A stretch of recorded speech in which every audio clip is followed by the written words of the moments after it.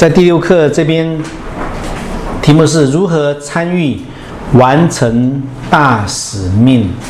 我们知道完成大使命 （finishing the task, FTT），那这是什么意思呢？就是在这个FTT 每年都有开这个大会，整合所有的宣教比较大的宣教的团队他们的目前在推动完成大使命差派宣教士到一线合场里面的这种的资料的整合，来做这种整编现在整体的宣教的工作做得怎么样这是每年都在这个美国，在加州尤其这几年来，在这个华里克就是 Rick Warren 的 Saddleback 马鞍峰教会里面会办这种的特别的这种聚会，3天的活动，每年12月初在加州就是 Saddleback Church 在那边会办。那在这种的 FTT 的这种平台之下，就是会来整理这些资料，说现在某某民族已经被接触了，所以被接触的意思就是说有宣教士，长期的宣教士驻扎在里面，加上有长期的这种策略所以这叫被接触那当然这个是一种完成这个大使命的开始完成是已经完成了嘛但是呢这个完成大使命的一个开始，所以被接触的意思就是仅仅是开始而已。那需要几年呢？可能是1年，可能是5年，可能是20年，可能是100年，我们不知道，神有神的时间，他总是开始来做这个工作所以我们在第6课的话，我只有3张这个slides， 第一个就是题目，第二个就是这个图，第3个就是空白，你自己填我们的行动计划，这个大使命的基本要素，这也是来自于 FTT 他们所整理出来的，他们所翻译的。所以你看一下，在这里几个基本的要素从第1到第10，你看到现阶段非常有策略性、有战略性的，从第1到第10，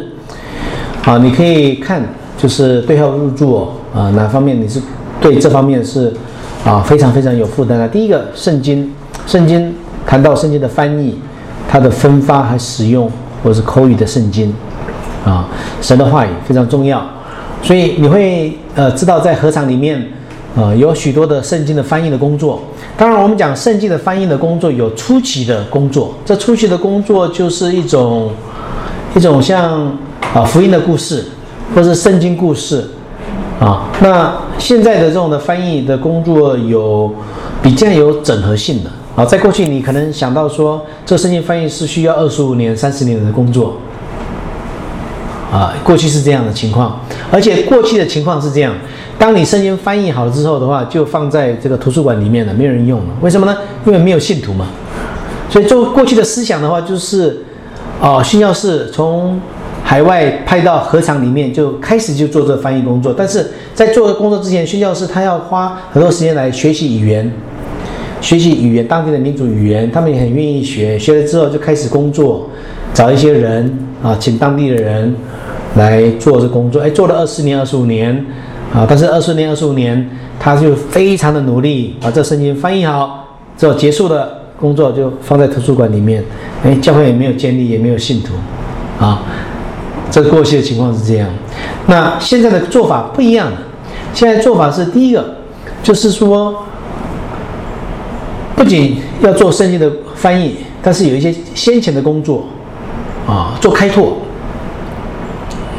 做开拓。这个开拓的话就是要去传福音，要去建立教会。所以我们在这边的工作是这样子，我们现在的工作是我们一个民族他没有基督徒，我们就去传福音，有了基督徒之后，我们就马上就跟某单位马上配合，5天之内就将民主的这个福音的故事把它做出来，5天之内就可以做出来。然后呢，训练民主的信徒们能够用口述的能够用福音的故事，民主的福音故事来传福音。怎么样的方式呢？当然我们是希望他可以用口述的方式，因为5天已经可以五天泡在那边，基本上对这福音的故事已经很熟悉的。第一个，第二个，当然我们可以用 MP3 这个播放器啊，然后手机给他那个小小的那个晶片2G 的，就放在里面可以放，然后其他的同工，无论你是 M2M、H2M， 在背后来鼓励支持他。通常给他的亲戚朋友听的时候，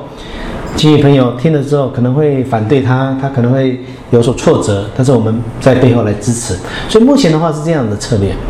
那圣经的翻译的工作现在速度已经缩短了啊。那你如果有一个民主的信徒啊，5个、10个、20个，他们很快的就可以把圣经把它做了啊，快到一个程度的话，就是说啊，不是要25年了，你可以啊一年的时间啊，把新旧约把它全部翻完，要看你工作的这种的人数的啊，1年时间就可以做了啊，2年时间，所以不再像以前啊这样子25年了啊，所以这是。当然，有关于圣经的翻译的理念啊，目前有2大派，还是有一些差距，但是慢慢把它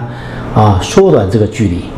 啊。关于关键词的使用等等，那这些的话，我想跟大家报告的就是说，有关于这个工作啊，很多的人就是可能目前还不了解啊。当然你在参与的过程当中啊，你看啊，第一个基本要素就是说一个比较策略性的，这是第一个啊，有关于圣经。方面的口语的圣经，或是圣经的翻译，或是故事等等，这也是我们现在目前非常重视的包括我们的差会也是非常重视这个工作。那第二个的话就是参与未得之民的施工，当然就是刚才所讲这个未得之民，当然这里讲的未得之民，事实上包括未出之民的这个施工。那这样这个就比较的这个完整性的哈，你可以刚才早上的时候有一个图，你可以记得那个图核心的这个 M2M、H2M， 然后包括有好多的周边的支持资源的工作，这些的话怎么样来参与祷告奉献实际的过去了解调研等等，那这些的话都是有很多的工作可以来参与。那第三个的话就是传福音的工作，传福音当然首先你要知道你是要针对哪些族群哪些族群你需要针对的。我们目前所做的有回族、有藏族，还有西南地区几个主要的民族，这是我们所关注的，我们所做的。然后第四个当然就是谈到口语的全体，这是什么意思呢？就是很多的民族的族群，他们是一种口语文化、口述文化，所以当然在中国的话，会讲说是没有文化，但是他讲没有文化的意思就是说是不识字的，是他们用这种表达方式。当然，虽然我们不同意这种方式，但是你要了解到这个名词，他们说这没有文化的，是说他不识字的，但是我们不相信这个。口语的学习者是他的学习的方式不一样所以我们这里的话是对我们来讲，我们一个挑战就是说，你的表达方式，你的福音的表达方式是不是一种叙述性的、一种口语式的、一种就是口述的、故事性的。这方面，我发现现在的人是慢慢的，就是缺乏了这种能力了包括少数民族弟兄姐妹们，他们因为接受到这种的文字的学习，所以包括他们也是慢慢失去这种能力。但是呢，我们在培训的时候，我们是非常重视这个口语的文化的。是，那包括我自己对我最大的帮助是这样，就是我到合场里面我就是开始在操练，在学习，所以我记得一些故事。然后记得一些故事的话，就是在山里面去鼓励弟兄姐妹的时候，我们就在火塘里面吃完饭，在火塘就是那个烧火的那个就围着炉就是谈话聊天谈，在谈的过程当中我们就很自然就会用圣经的一个故事来讲述、来谈、来鼓励啊。那像我的隶属组的同工，我就发现他在讲话的过程当中，他也很常会谈到用口述的方式，他怎么样教导其他的年轻的弟兄姐妹，也是谈到一种故事。他说就是这种情况啊，他就想到说，某某圣经某某人是这样子的，他就很自然的表达。所以我会留下这个连结哈，就是播客，英文叫做 podcast。如果你有 iPhone 的话哈，我可以给你这个连结，在这个我们有这个 podcast， 有几个都是有一些示范的，怎么样用口述的方式来做这种的聚会的方式。那我们有时候聚会5个人、10个人，那我们就是围着一起用口述的方式，互动式的。所以你看这个播客我会给你这个连结，你就会知道怎么样来操作虽然这个是慢慢失去的一种艺术技术，但是我想你刻意的能够来操练，会慢慢的恢复那这个是在做少数民族的工作，我们是觉得是非常非常觉得是非常重要的。英文有这个叫做 orality strategy， 就是口述策略。那这个是最近这10年来是非常注重，包括我们团队有非常注重口语的全体怎么样来沟通。那包括我们最近也是接受的一个培训，叫做口述的神学的培训叙述神学的培训所以我们无论在神学的教育各方面都是训练我们自己来做这方面。那这个是新的课程 Narrative Theology 叙述神学，这个课程我相信目前在全世界的神学院可能还没有教，但是在中国大陆的神学院我们开始在教了，而是去年才开始叙述神学 Narrative Theology， 这个会影响到我们怎么样传福音，影响到我们要怎么样做门徒训练，而且影响到我们怎么样来做神学教育。我举个例子来讲，就是说大家有没有听过就是历代圣经讲述，就是 chronological Bible story 或者是你有没有看过一些的故事册是讲故事的，对不对？一个故事、2个故事、3个故事，通常都有嘛，是不是？那事实上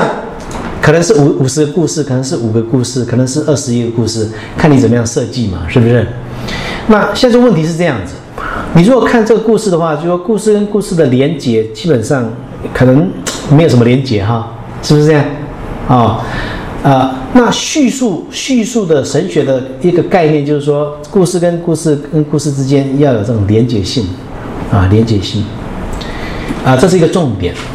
所以包括我们呢，就说做这个历代圣经，就按照年代来讲故事的这种圣经的方式我们也在检讨这种方式早期我在美西南神学院，就是德州就是 Southwestern美西南浸信会神学院这是宣教学学习的时候，我的老师就是 Graham Lovejoy 就是 Lovejoy 是他的姓名字叫 Graham。早期就是2005年我是2005年毕业，但是我修他的课的时候是2003年，就是15年前。当时他跟另外一个宣教师叫 Terry， 叫 J.O. Terry， 2个就是牧师在开始教历代圣经故事。那15年前就开始在推动，为什么呢？因为大家都知道浸信会的体系非常注重门徒训练的，所以你要什么神学训练的这种的教材都有的。但是有一天呢，就是有一个人就是问这个 Avery Willis，Willis 就是他以前早期是在印尼宣教，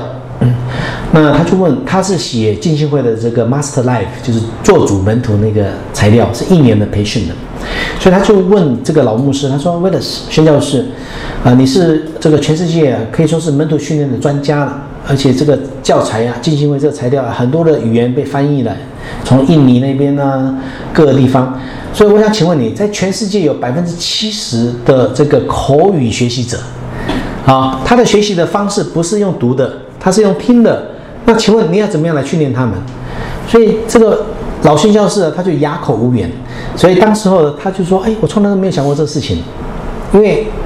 训练的都是训练那些看得懂字的，但是全世界有70-80%是这样子的口语的学习者的。”他们喜欢故事的，他们喜欢感受的，你怎么样来训练他们？后来他就在余生呢，这10几年就发展这个口述策略的方式。当然，当时候他们是在推动历代圣经，叫做 Chronological Bible Story（CBS） 啊。但是当然我的老师 Grant Lovejoy 到非洲去培训。他培训回来的跟我们的分享是这样子，就是说他们在考试的时候就不用文字的嘛就是来看故事，讲的故事你可以附送多少？他们发现有70%、80%这么高的比例是这样。但是呢，这种的方式的话，在非洲很适合，但是在中国大陆它不适用的为什么呢？因为中国大陆的话，它的这种学习的方式又介于口述跟文字之间的一种尴尬的时期的。很多的时候，少数民族都有一本书，圣经，也许他看不懂，